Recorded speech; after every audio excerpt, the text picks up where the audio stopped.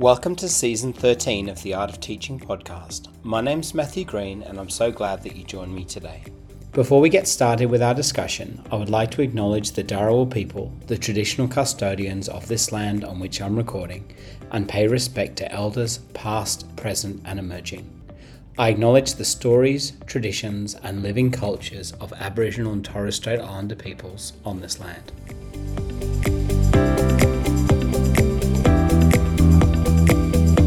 Today I have the pleasure of sharing another episode with you. I recently chatted with the amazing Hugh van Cuylenburg, who's from the Resilience Project and the Imperfects podcast. The Resilience Project delivers emotionally engaging programs to schools, sports clubs and businesses, providing practical, evidence-based mental health strategies to build resilience and happiness. He has also teamed up with one of Australia's most successful comedians, Ryan Shelton, and his very talented brother Josh to create the Imperfects podcast. This podcast is all about how perfectly imperfect we are. But this conversation was so much more than that. We talked about the power of being present for those that matter most and discussed some of our challenges and shared strategies with being a dad. I hope that you get as much out of this conversation as I did. Please enjoy.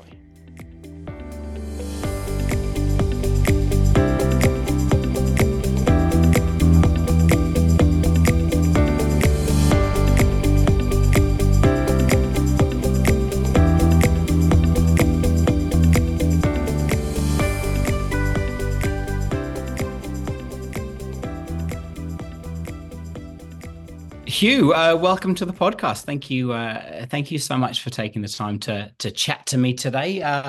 Where are you phoning in from for those people that can't see your background?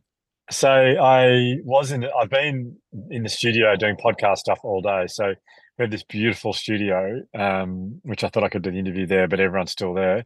So we've got another, a studio we do Resilience Project presentations from. So I thought that'll be a great place to do it from. That was also booked. It's a full house in the office. So I'm now sitting in my Volvo XC40 doing the podcast chat in the car, which is acoustics are good. So Nice one.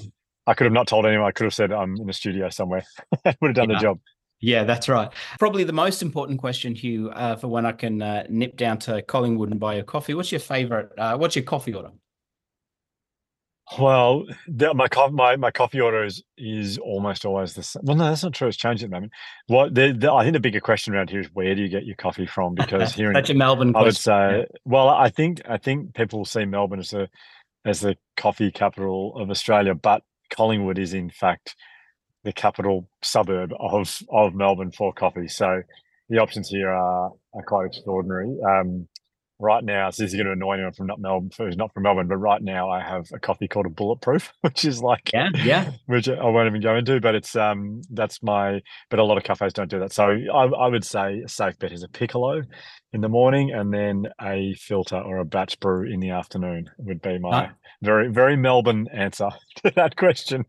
Nice one. And Hugh, tell me a little bit about running. Why is it so meaningful to you? For those people that don't follow you on Instagram, your Instagram feed is full of running adventures. So why is that something? Is it something which you've always loved, or is it something which is meaningful? Great question. I'm very happy to start with. You're really coffee and running. You really have got me very excited very early on. Yeah. So running to me is that thing that.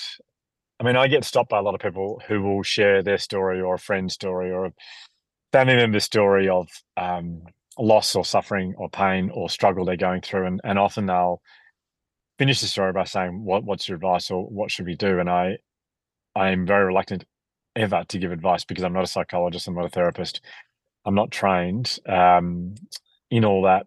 But I often feel like saying to them, I feel like giving them a brand new pair of running shoes and saying, if it's for them personally, or it's the person who is struggling, give it to them, or you take these and wear them out and come back to me when you've worn these out, and let's see how you're going. Because the therapeutic value in running is, I don't know anything else like it. And I know a lot of people, like my podcast co-host Ryan Shelton, hates running. He will never run. I tried to encourage him to do a 5K fun run in 6 months' time that we would raise money for, and we would get people to join us and all this stuff. And he said, I can't think of anything worse. I hate running. So Yeah, I get for some people but just for me, it's amazing, and isn't I it? don't. Yeah, it's beautiful. It's just that it sounds like you're into running as well, Matthew. You're a runner Yeah, as well. if you ever want to know if someone's done a marathon, don't worry, they'll bring it up. Yeah, yeah. Look, yeah, like I really do. I absolutely love it. I'm probably I'm a little bit rusty at the moment, so it's something I'm trying to get back into. But it's really it's really transformed my life. I know that sounds um, yeah, that sounds quite an No. extraordinary use of words, but it has. It's the discipline. It's so therapeutic. I absolutely love it, and I find myself going down a deep dive, looking at people's running routines and shoes, and but there's nothing quite like after a busy day at work, putting those running shoes on and just sort of pottering around the suburbs. It's really wonderful. Yeah, there's something Yeah. about. See, I mean, your chosen distance is about 41.6 Ks further than my running distance. I'm a 400-meter runner, so we're a little bit different in that regard. But Yeah, that thing you said before about like people will too if they run a marathon, I would say to that, and so they should. Like it is. I've never run a marathon. I've never. I think I've done the most I've done is 10K in one go. But that to to yeah. be able to run a marathon, I mean, the amount of discipline and bravery and everything that it takes to do that, I think it's just you absolutely should be able to tell anyone you want any time down a marathon because it's very transformative as you just said, and Yeah. it's so therapeutic and it's a great. I mean, my training is so vastly different from marathon runners. What I do is so different, Yeah. but I would say we have a very similar. I'd say the Yeah. emotional and mental benefits would be quite similar.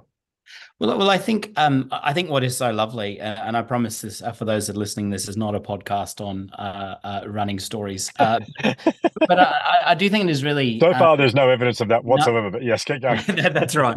But I absolutely I just love the process. You know, I Yeah, remember there are so many people that are so much better and so much faster and so much stronger and so much more lean than myself. It's wonderful that community. I remember yeah, running my first trail run and being absolutely hopeless and almost dying on multiple occasions, but then people waiting for you and helping you and supporting you, and it's just this sense of community and camaraderie, and it's really quite wonderful, really transformative. It's a bit of a rabbit hole, though, isn't it, mate? How many pairs of shoes have you bought? oh my gosh. Too many. I don't. The thing is, I don't throw them out because I love running shoes so much. Yeah, I was yeah, actually at my favorite shop, which is the running company in Clifton Hill the other day, yeah, and I was tried on three different pair of spikes. So as a sprinter, you wear spikes, and I've yeah. got a pair of training spikes, which are Dragonflies, Nike Dragonflies, which I'm obsessed with. That's the only thing I've ever trained in. Then I race in a Max Fly, and I've now got four pairs of Max Flies. I've got four pairs of Dragonflies. And then so I only really wear Nike because they're very, very kind to me. The people are very good people at Nike to look after me. And then Nice. throughout the day, when my warm up will be done in a Pegasus Turbo. So I'm a big Pegasus Turbo man. I've got a few pairs of those, plus Nice. Peg 40s as well. I've got a couple of pairs of those. I've also got the Infinity React 4s as well at the moment on the go. But my wife hates it and she doesn't understand why I don't throw them out, but I can't throw them out. They're too important. Nice. If you're just wondering, is there a book that you've read recently that's caused you to just stop and sort of reconsider a few things in your life? Could be a book, it could be books. But is there any book that's sort of impacted you recently? Oh, great question. Ironically, I haven't read much in the last few months because I say ironically because over the summer holidays is when you'd be able to get your reading done. But with three kids under the age of 7, summer holidays is we just don't get the chance during the day. And then when it's time to go to bed, I'm too tired to last a page. So yeah, I have. I had the great pleasure of being asked to give a testimonial comment for Chanel Contas. The book is called Consent Laid Bare, and Wow. it's talking about the rape culture in Australia and how. I mean, she asked me to give a front cover comment, or her publisher said, "Can you please give us a comment to this?" And I do get asked a little bit to do that, and I am trying to be very careful with the books that I just don't want to be someone who just Got it. advocates every single book, because then it sort of loses its power. But I said, well, look, I said, send through the book and I'll have a look at it. And I actually stopped halfway through the first chapter and actually nominated her for Australian of the Year. I was so blown away with. She's basically examining and exploring rape culture in Australia. And this Chanel's a person who. Sydney girl went to a private school, and she said she put on Facebook or Instagram a thing saying, "Please get in touch if you feel you have been sexually assaulted by a private school boy in Sydney." Wow. And she had 750 replies within the first 48 hours, I think it was. Gosh. And she has then gone on to make a career basically out of advocating for consent education in schools. Amazing. And I'll tell you the reason that it had such a big impact, or the reason it's had a big impact on me, and the reason we had her on our podcast, The Imperfects, and I've never felt so nervous before an interview, because I have to be very honest, having read the book and understanding what rape culture is now, I have to say, hand on heart, I have been a part of that rape culture. I have laughed at really sexist jokes when I've been a part of a football club or a career club. I have heard men discuss things that are, talk about sexual stuff as currency and try and one up each other with sexual stuff and conquests. And I was like, well, it's a big part of sporting clubs, in a lot of sporting clubs in Australia. And I have been witness to that. I've partaken in that, and I never once stopped and called it out. And so important.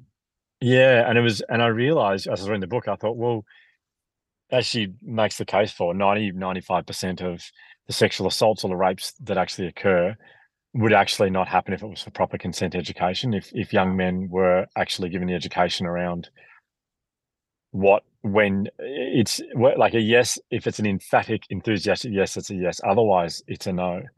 Yeah.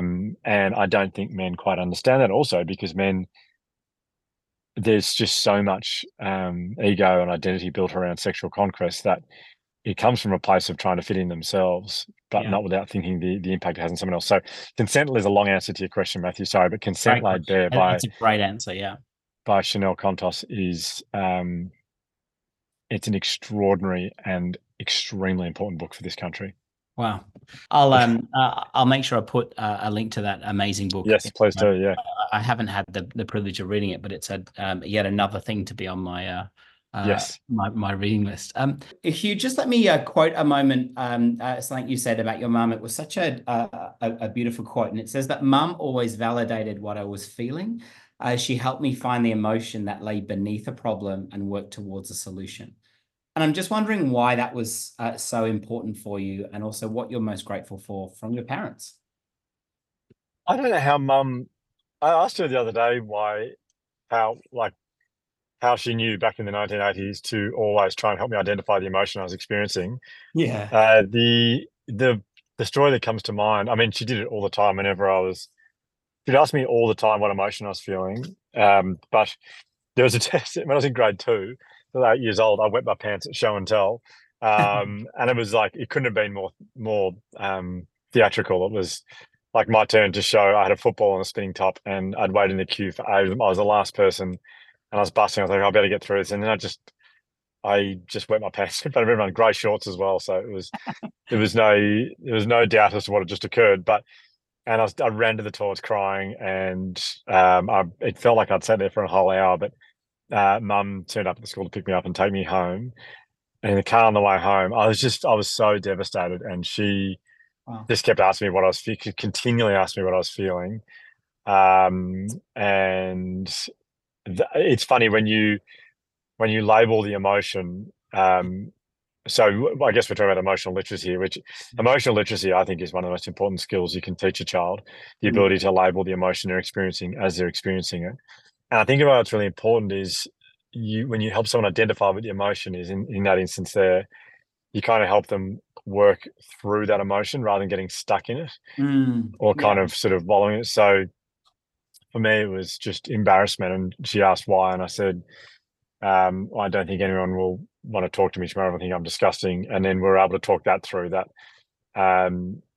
people will like me because I'm a nice person and I'm a kind person, and they might be a bit funny at the start, but after maybe the first class the next day, people will kind of forget about it and keep talking to me, and it might come up, and we just be able to talk through the whole next day in detail what might happen. And I think when you yeah, so she's just always instinctively been great at that. She didn't know why she did it, but she's always done it really well. I think the thing I'm most grateful for, I mean, it sounds like a very general comment, but the amount of love in our house was just, I mean, I never doubted how loved I was, or um, how, yeah, how special I was to mum and dad. Yeah. And there was nothing ever happened that jeopardized that feeling of, I always felt so secure and so safe in my own house.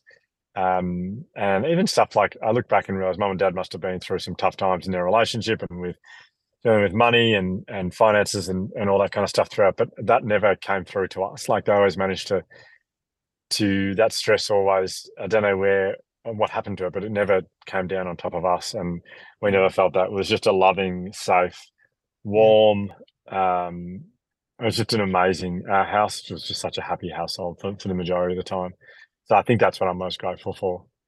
And how do you think that shaped the way that you parent? You mentioned you're a proud dad of Oh 3 kids, and gosh, I don't know about you, mate, but being a parent has transformed me in ways that I could not possibly imagine. yes, The no, that's hardest thing in the consistent. world, but yeah. Very consistent with my experience as well. It's transformed me in ways that I didn't want to be transformed. I have to say, I kind of thought, um, a lot of my very good friends have said it softened them up a lot, and they've become a lot more empathetic and a lot more empathetic about everyone in the world, not just their kids. Um, I feel like I was already quite empathetic, but for me, I like, unfortunately, I wouldn't say ashamed to say, but embarrassed to say, it's made me a much angrier person. I have a much shorter temper for things. I think because I'm so severely sleep deprived, we've just been really unlucky. Our eldest two, our 1.5-year-old is just a absolute godsend, but he sleeps from 7 till 7 every single night. But the other two, 7 and 4, still wake up multiple times every single night. And so I'm severely sleep deprived, and Penny and I have got some sort of stuff we're dealing with the kids, some stuff that we didn't expect to pop up along our journey as parents, stuff that has happened to the kids, or stuff the kids have, stuff we're working with the kids with pediatrician, all that kind of stuff. And so parenting is not the experience I thought it was going to be. It's Wow. so much harder, and it's so much more, the rewarding parts. How I thought it'd be just, fulfilling, rewarding moments nonstop. It kind of hasn't been that for our journey for me and Penny. It's been a little bit tougher than I think the average journey. But so I would say it's changed me in a way that I've become a lot grumpier. And my son said to me the other day, we're talking about something, being really angry, and he said, "You're an angry person." And I thought, God, it's so sad. I think these are the only 2 people in the world, my son and my middle daughter, my older son, who would describe me as an angry person, which is disappointing because they're the 2 people I probably love, with Patrick, I love most in the world, the youngest as well. But I am doing my absolute best, and I'm trying so hard. And sometimes I don't know how else to deal with it other than getting angry at them, to be honest. Yeah. I think it's so important, Hugh, and it's being a parent is really tough. I mean, for us, our journey it took us a lot longer than we thought, and so there are things that we will never take for granted. So there's a gratitude. So I mean, Yeah, being woken up multiple times in the night, we've been there. It's pretty tough, but there's never been a moment where I wished it away, because it yeah, was everything and more that we had ever hoped, prayed, and dreamed about. right.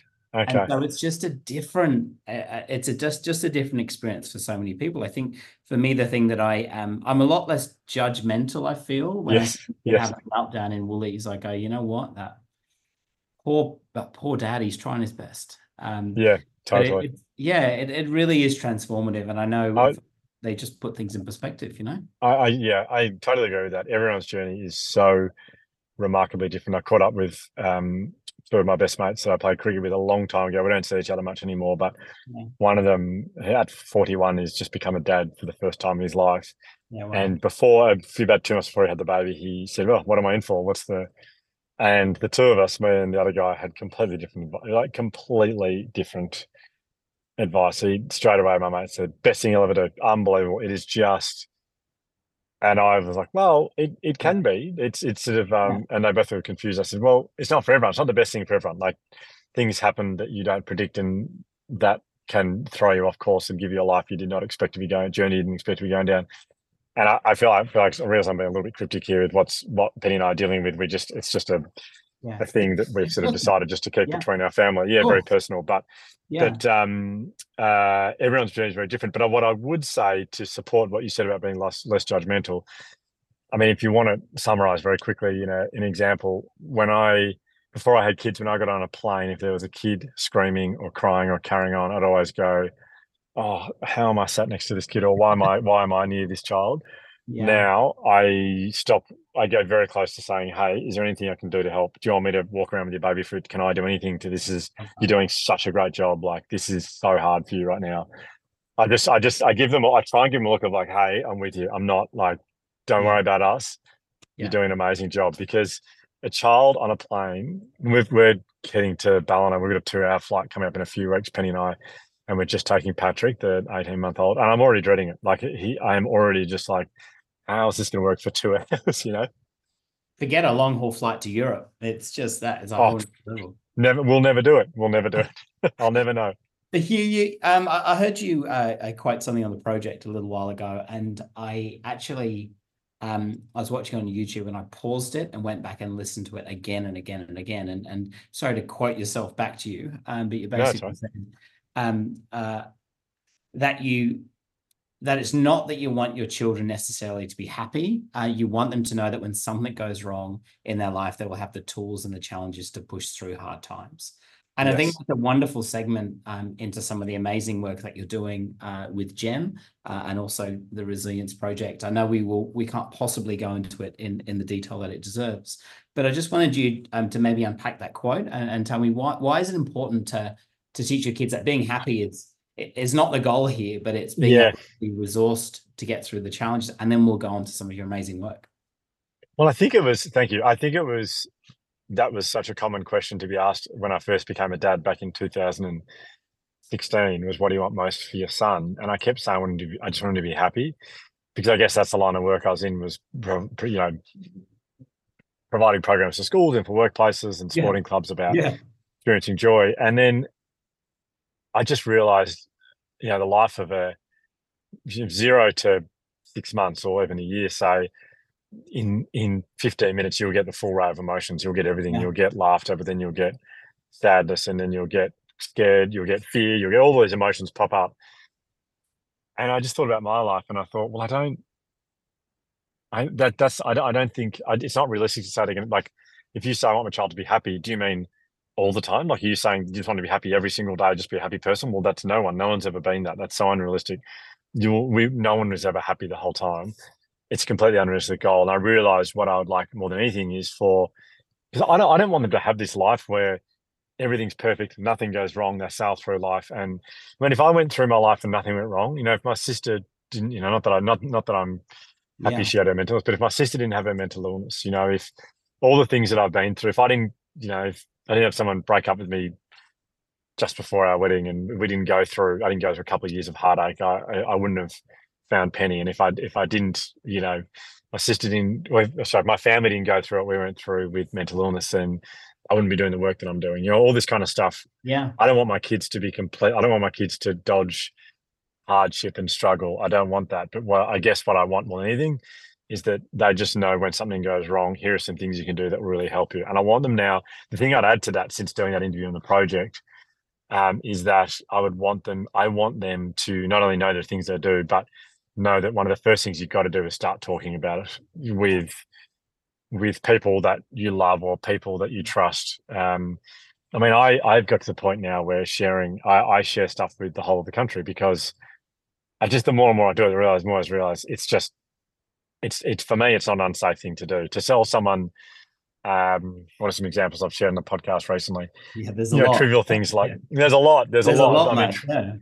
Yeah. there's a lot. There's things like wishing I was in a different chapter of my life. I found myself wishing so much that the kids were. I've been thinking back to when I was 30 years old and I had no responsibility, and how great that was. I've been wishing my kids were in their teens, so I could just get some sleep. Although everyone says Mm. that's not how it works, but every time I share something I'm struggling with, people reach out and give you support and love, and you realize you're not alone. It's beautiful. Even when we're going through the toughest times with through COVID, and our Elsie, who still doesn't sleep properly, but she would wake up literally every hour on the hour and cry for 15 minutes. And I just talked about on the podcast about how I just don't want to.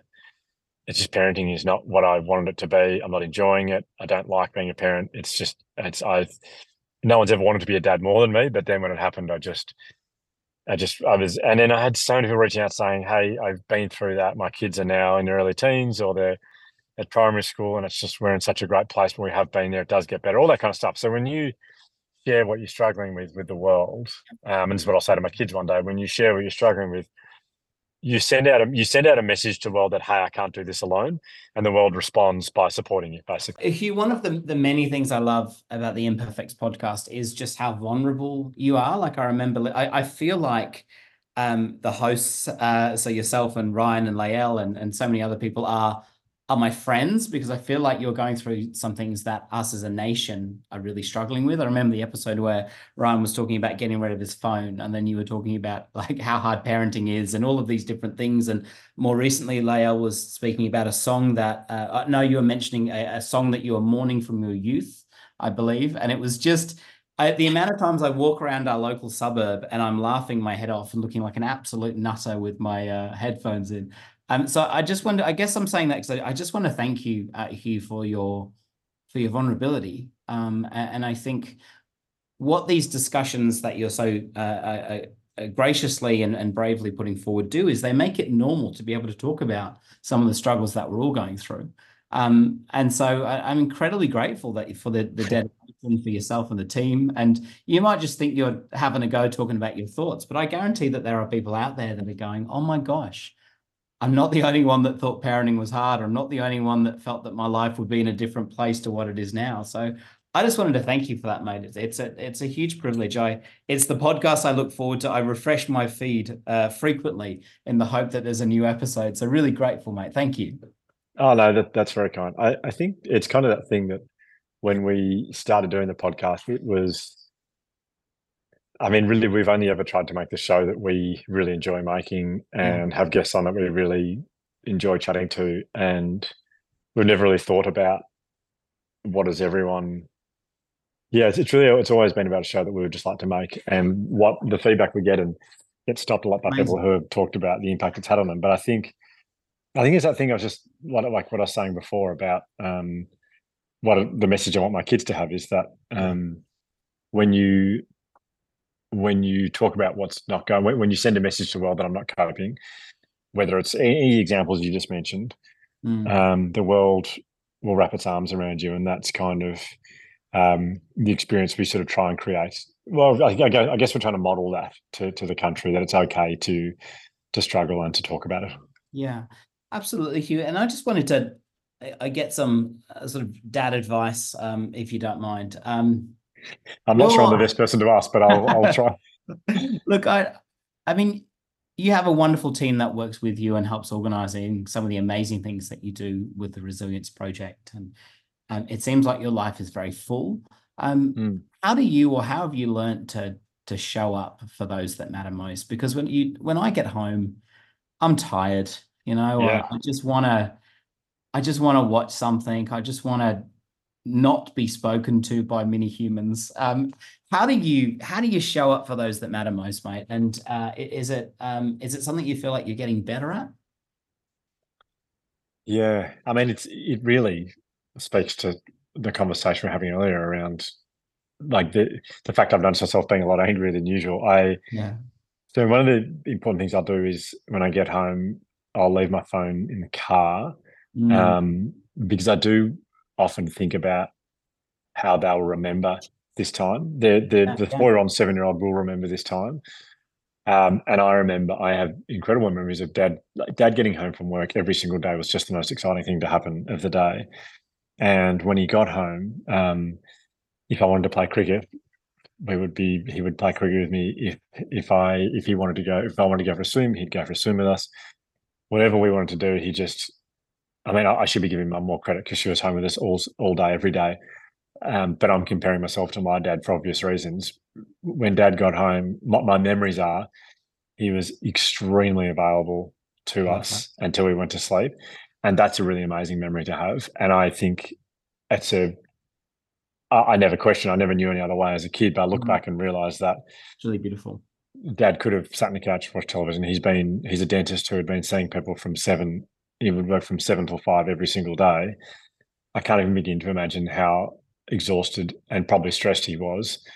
But my memory is that he was just there with us, and I do really want my kids one day in 38 years' time when they're on a podcast and ask what their dad is like, Yeah, I love to say that he was. I've said to both Benji and Elsie, when you see me on my phone, can you yell at me, get off your phone? And it's a little bit, it's a bit more, they have to yell at me more than I'd like to admit, but yeah. um, At least there's that because I, acknowledgement there. Yeah. yeah, well, Yeah. it's just a great reminder to me Oh, to have them, the people who I'm worried about. The reason I want to be off my phone is for them. So for them to call me out, it's really good. But I'm not perfect at it, but I do, when I get home, just think these are like these are opportunities to make important memories with my kids. I love And I don't want to stuff that up because I definitely won't have another go at it. I've had a vasectomy, so it won't be going around won't be going again. So this is my last chance to make those special memories when they're this young. I love that, Hugh. And a little while ago, I spoke to an incredible guy called Dr. Adam Fraser. And he talked about Mm-hmm. this concept of the third space, and I absolutely loved Oh, it. yes, yes. And he is just wonderful and generous, and his work really has been transformative. And every day when I walk up to my front door, I stand in front of the door and I just give myself 5 seconds and I ask myself, how do I want to show up today when I go Mm, through this door? mm, And the first thing I do is I go and give my wife a hug and a kiss. My kids are freaked out because they think it's disgusting, but I think they should see that. And I go and play with my kids. And I don't always get it right, but I think being a little bit conscious and asking yourself yes. that question is really important. And I also felt I really, will. I will definitely yeah, take those advice. Definitely. I mean, I have to say, I think if yeah, I I think my wife would be freaked out if I went and gave her a hug and a kiss, but and not just the kids. But I think yeah, that's a really. I will take that advice tonight before I get home. I yeah. love that. And I think as well, like just um I felt really challenged or convicted or whatever word you want to use the other day is I spend a lot of time like preparing to talk to people like yourself. Like I read the books multiple times, I think. I can tell you're very well researched. Well, I think, do you know what? I actually think it's respect and it's courtesy. If someone's willing to Mm, give you their time, the very least I can do is read the book. yeah, But yeah. I also I felt really challenged because I don't often use that intentionality for the people that I live with and I love. And Uh, so and it was just the other day I'm driving home and I'm thinking I've got to do this, I've got to do that. And then the time with those that I love the most just tends to happen or gets thrown to the wayside in many ways. And so I felt really, my wife and I have started doing date nights. We do date nights every week, but a date night may be a cup of tea on the lounge. It may be somewhere fancy. It may be something a little bit, yeah. something else, but being a little bit intentional with the time for Mm, those that matter the most, I think is really important. And actually asking and thinking about what questions do I want to ask? Um, yeah, because that time is not something I think that I ever want to take for granted. Because if it wasn't for the wonderful people at home, I wouldn't get to do the things that I get to do outside of home. I mean, And it sounds like you don't need advice from me. It sounds like I need advice from you. oh, mate, I've got I'm a very I married an incredible lady, and so I think we just 15 years married this year. It's gone quick, but Congratulations. yeah, really exciting. But Hugh, I do want to be respectful of your time. And speaking of which, you've got some people that you need to turn up for at home and give a hug. I did just want, it would be amiss of me to just ask a couple of questions about your incredible documentary that was released recently. I promise you, I didn't get I signed up and paid for a subscription. I didn't use the free version. But tell me a little bit about the documentary, the GEM documentary, and what do you hope will be achieved by putting it out into the world? Because it's an incredible work of art. Thank you, Matthew. So that, yeah, we'd been asked for a while to to put my talk online. So the talk I've been doing for a very long time now, nearly 15 years, I guess, as long as you've been married. Wow. I've been doing a talk or a variation of that talk for, and it was at its peak, it was 5 talks a day. So up around 20 to 25 talks a week. Started in 2011 was the first time I did it. And just before COVID hit, I'd sort of said to the team here, I can't keep doing this talk. I'm completely over it. And we'd agreed to sort of scale it back and I wouldn't be doing talks for a little while. But then COVID hit, and then we all felt it probably wasn't the right time to stop talking about stuff we can do to improve our mental health and to cope well in a challenging time. So I kept going, and then by the end of 2022, in 2021, I was absolutely spent. I had nothing left to give.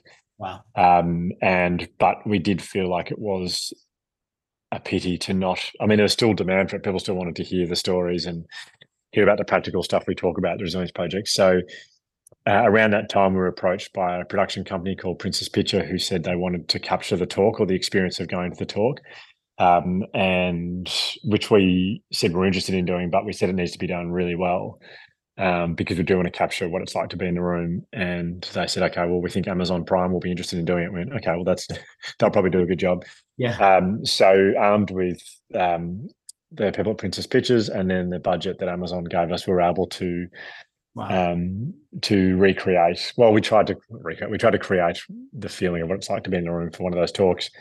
We shot at the Athenaeum Theatre, so we did it twice back to back with 2 different crowds to give us options for if I stuffed up a line the first time, we could have a second go at it. In fact, we did it 3 times. So I did it first without a crowd, so there's no one there for the first one. So from 4 till 6, there was no one there. We did a camera just right in my face just to try and create more of a close-up personal sort of view, which we didn't actually use in the end. We didn't use that camera in the end because it was a bit too intense. And then I went back to back 2 shows in a row. So it was about 6 hours in a row of sort of talking. It was exhausting, but the end product is now anyone can watch it anywhere at any time for the cost of the free subscriptions. They don't have to pay for it, which is great. So from our point of view, that's a great result that everyone can sort of see that whenever they want, anywhere around the world. Yeah. And I mean, your work at the Resilience Project is, like I said, it's really transformed the way that I have taught and the way that I've interacted with my kids. Oh, that's amazing. It's really, and I mean that, it really has been transformative. And what I'll do is I'll link to all of the resources in the show notes, and I'm sure that there will be information there if schools would like to be part of the program. But it has, it's been really wonderful, I think, to see the impact on my students when we implemented it a number of years ago at a former school. And so thank you for that. And these conversations really, really matter. And I think like I said, your vulnerability and your incredible stories and storytelling is you and your team really have created an incredible resource. And the fact that it is accessible to people at the click of the button is something I think you should be really proud of. Oh, that's very kind, Matthew. I've been in the office today with both the podcast team and the Resilience Project team, and it's I feel, I mean, I just pinch myself. We had, I think it was like 25 people in here today, 30 people in here, all working away at bringing this product out to schools and to workplaces. And amazing. It's such a privilege to be able to do the work we do. It really is. But to hear it has the impact on people like yourself means a lot. So thank you. You're welcome. And just a couple more questions, if you don't mind, Hugh, just before I let you go. So you, Kathy Freeman's your celebrity crush, or was your celebrity crush? Tell me about that. Oh, is this someone who grew up? I guess it was just someone who grew up worshipping sports people and sport. And I mean, I would have been, when I first, so I watched a lot of athletics and track and field. I used to go out to Olympic Park in Melbourne and watch these meets. And every now and again, you'd see Kathy Freeman, and I just see you, Alicia. Bye. We're saying goodbye to our common marketing person. Kathy Freeman, I just had the biggest crush on Kathy. And then I was in Sydney. I didn't go to the Sydney Olympics. I wasn't there in the stadium, but I was in Sydney for the Olympics, and it was the Kathy Freeman show, and that just, that's still I think that's still the greatest sporting performance I've ever seen in my life. So that childhood crush will never go away, I don't think. I had a poster of Ginger Spice on my bedroom wall. I was born in the UK, and we don't want to take the podcast down the wrong in the wrong direction. But Hugh, I had a poster of Sporty Spice, so there you go. Yeah, nice. So Hugh, how do we better in closing? How do we better embrace imperfection?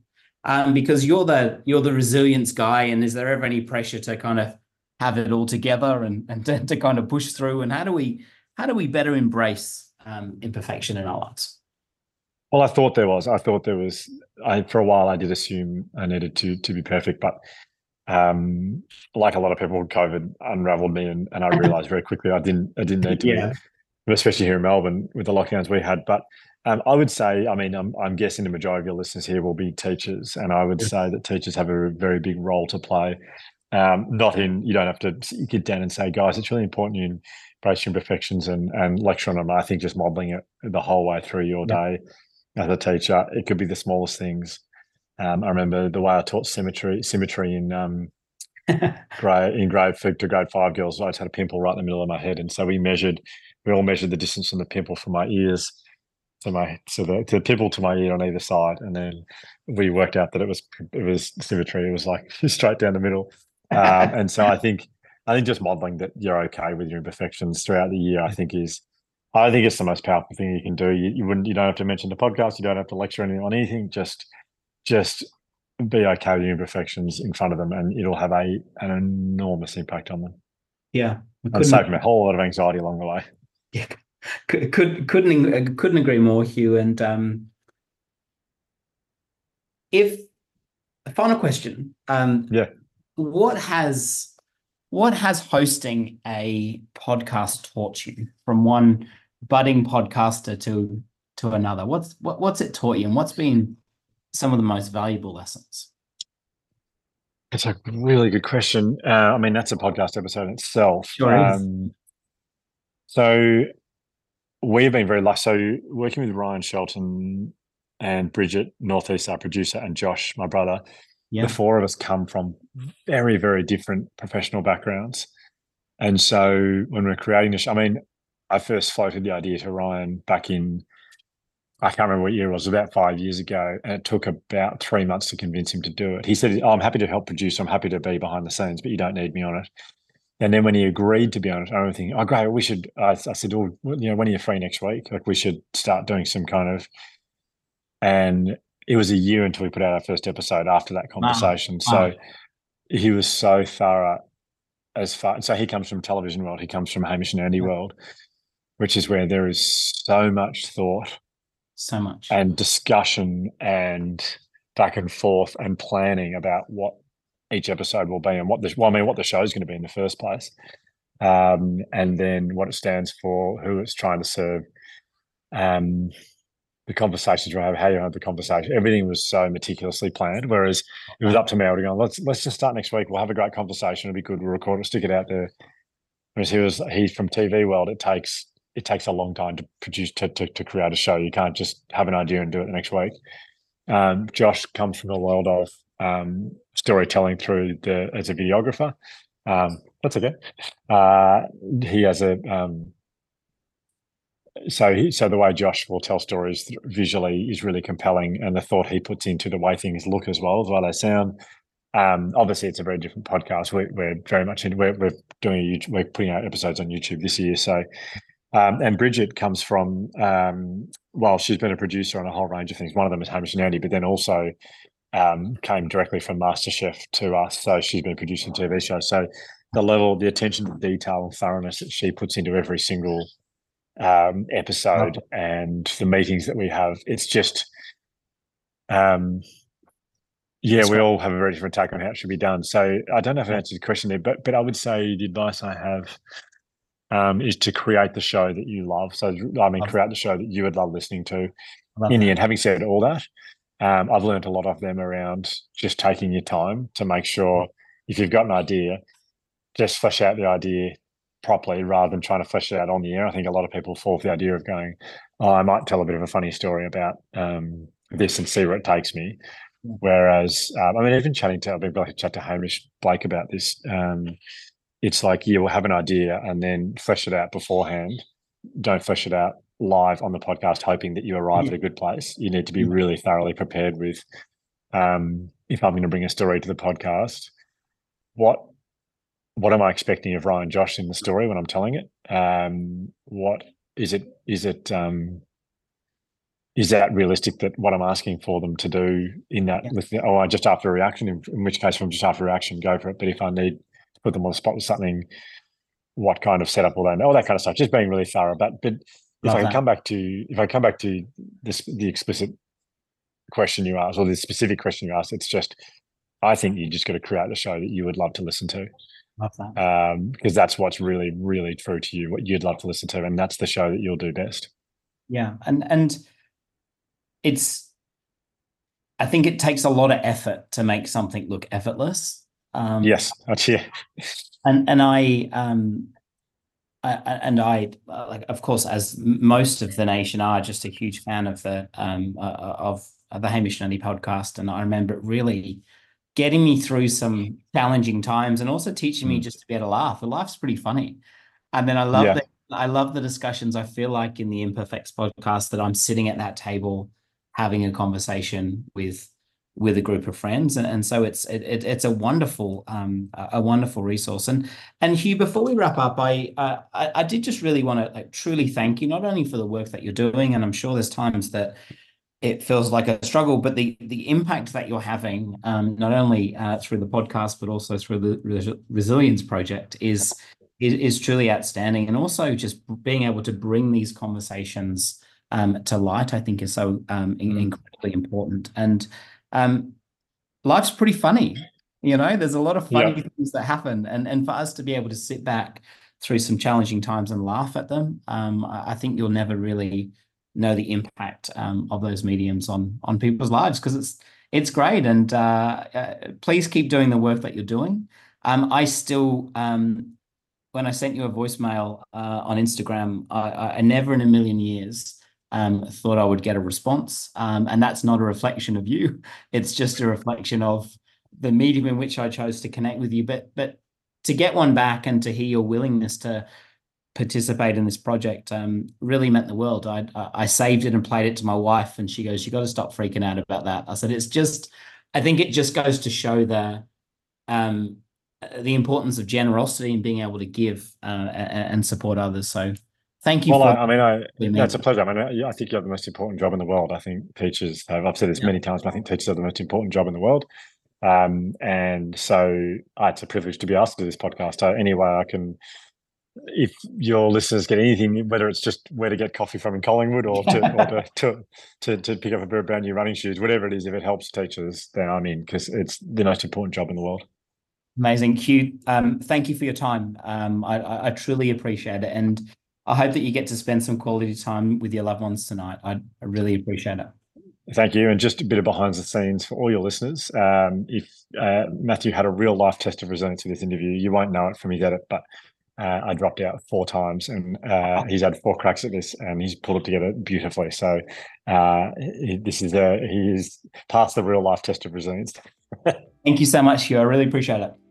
Pleasure. Thank you, Matthew. Have a good night, mate.